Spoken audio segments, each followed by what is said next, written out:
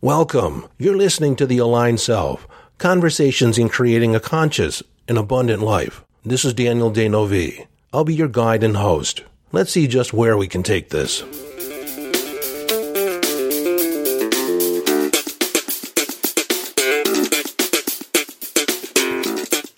Hello, friend, and welcome back to the conversation.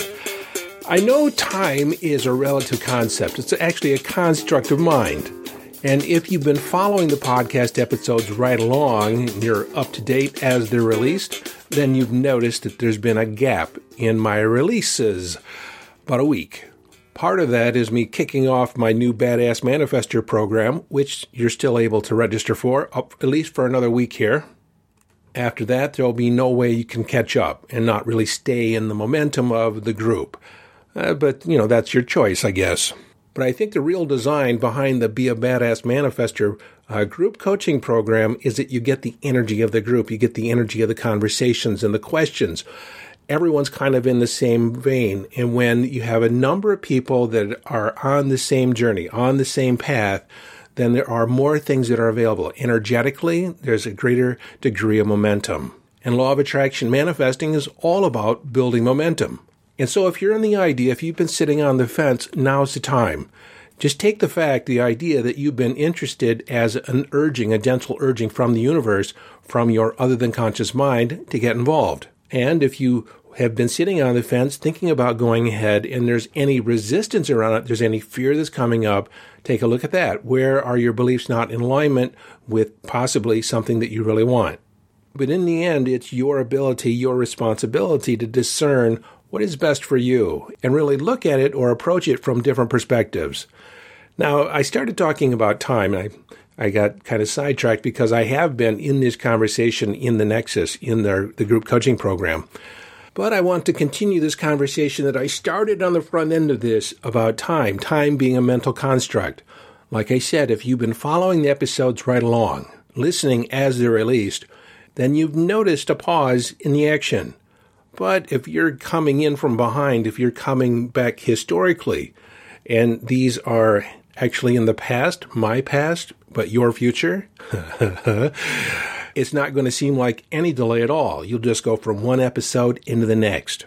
A situation that happened to me about 10 years ago, I had been thinking about a woman that I had dated from many years past.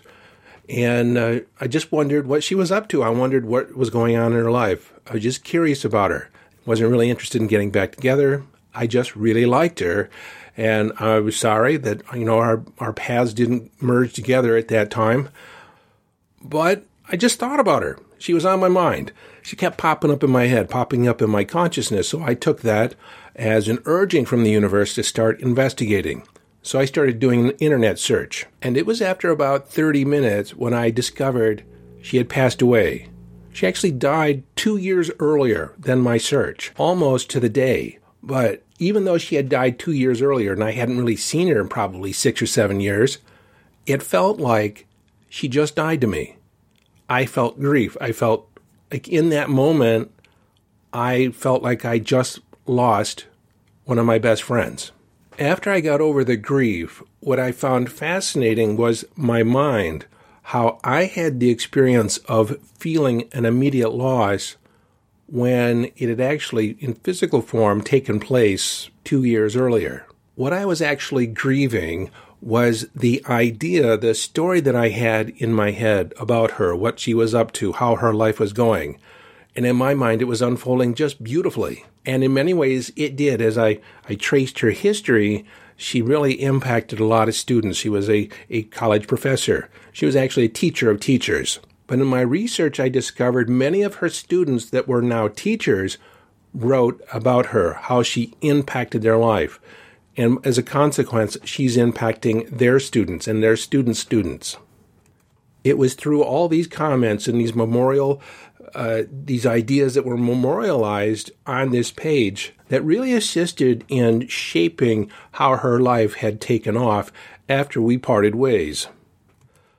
But overall, this experience helped shape, in my mind, how we hold time, how we hold events in our mind and storylines. Whether they're true or not, we hang on to a story.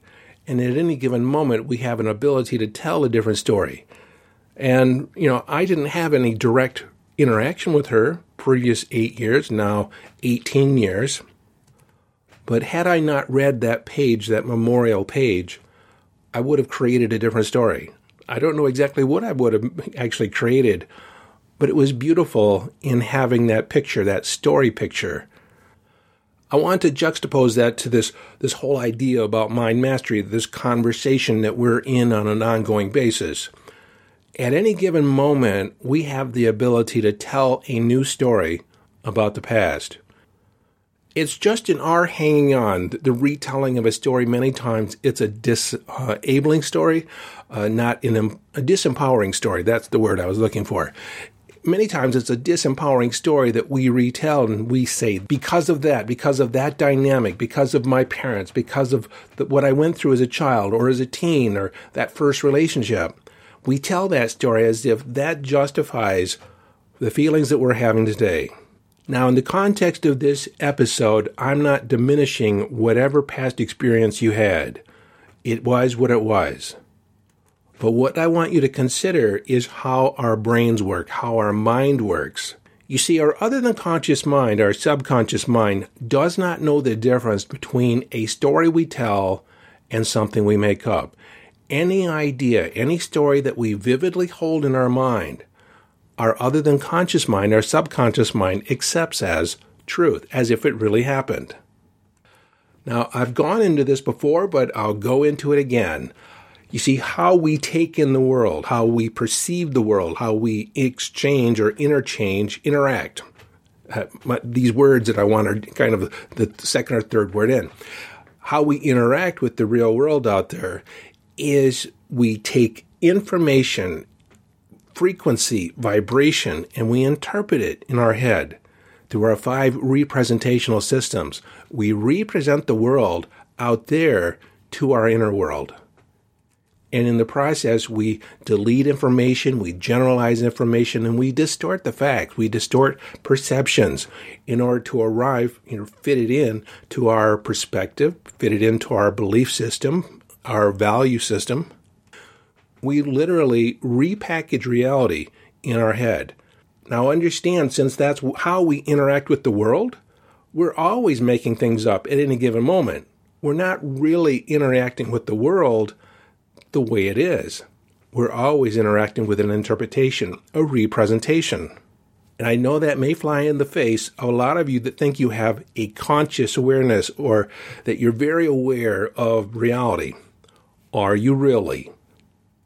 If you understand, if you know, if you can accept that you repackage, reinterpret the world in any way whatsoever, even the slightest, then it's possible that there are areas or circumstances or situations where you've done it a lot.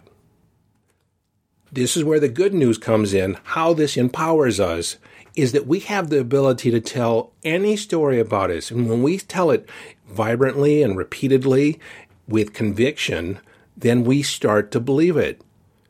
Even if on a conscious level, you know it to be made up. If you tell it congruently, if you tell it with feeling, with intensity, then part of you starts to believe it. I could say something to the effect, I am the master of the universe. I'm all-powerful, magical, dynamic, and have the ability to shape reality according to my very will. That actually felt kind of powerful. I don't know how it sounded, but it felt good. Now, if I say that again and again and again, because I just kind of made it up on the spot, but part of me does believe that. But not to the effect that I said it. But the more I think about it, the more I think I could be right. But the point I'm getting at is you could say anything to yourself again and again because the world, people, other people have said things to you that have been outright lies. And you bought it. You bought it. You bought into it. You bought into the idea that you're not enough, that there's something wrong with you. There's nothing wrong with you. You're A-okay. And even if you don't think you're okay, that's okay. Because it's your reality. You can choose the thoughts that you want. You can do anything that you want. All you need to do, all that's required, is that you align your heart, how you feel, with your mind, your thinking, with your body, how you move about in the world. That is congruence. When you act congruently towards an end, it has to come to pass. Shakespeare said it. To assume a virtue, act as if you have it not. This is not faking it till you make it. It's acting as if.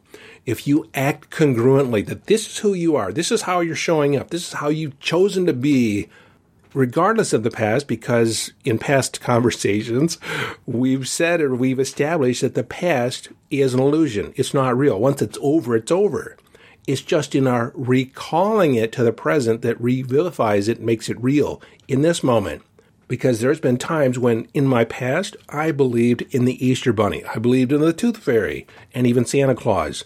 And the only one of the three that I brought forward is Santa Claus, the spirit of Christmas. I've repackaged it in a way that kind of resonates with my mind, my adult mind.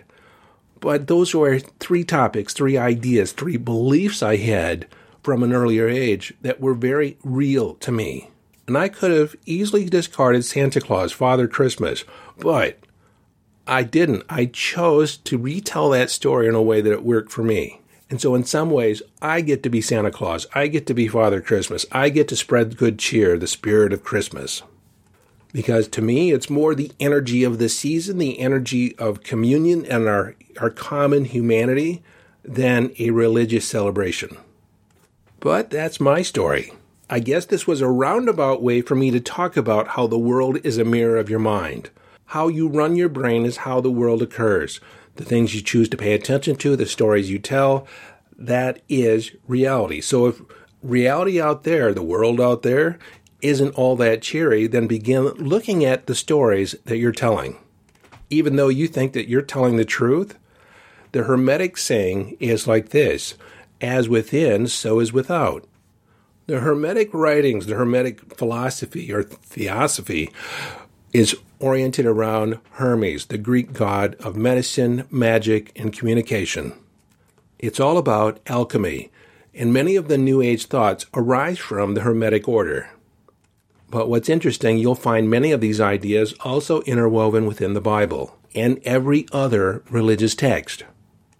But this idea that the world is a mirror of your mind, that means how you interact with money. It's reflective of the thoughts that you have about money, your relationships, how you choose to see other people. People show up to match your internal representation.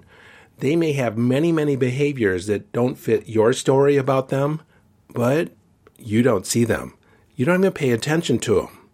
If I hold an expectation for you, I'm going to see that behavior show up 99 times out of 100. Very seldom do you get the opportunity to surprise me. And if you do, it's a glitch in the matrix. That's not real. That's not how you really show up. I know who you are. I don't know who you're being in that moment, but I know who you really are. And I talked about this too when we fall in love with people. We tend to look at only certain aspects of their behavior, only certain aspects of their personality, the things that we really admire, the things we want to appreciate and amplify.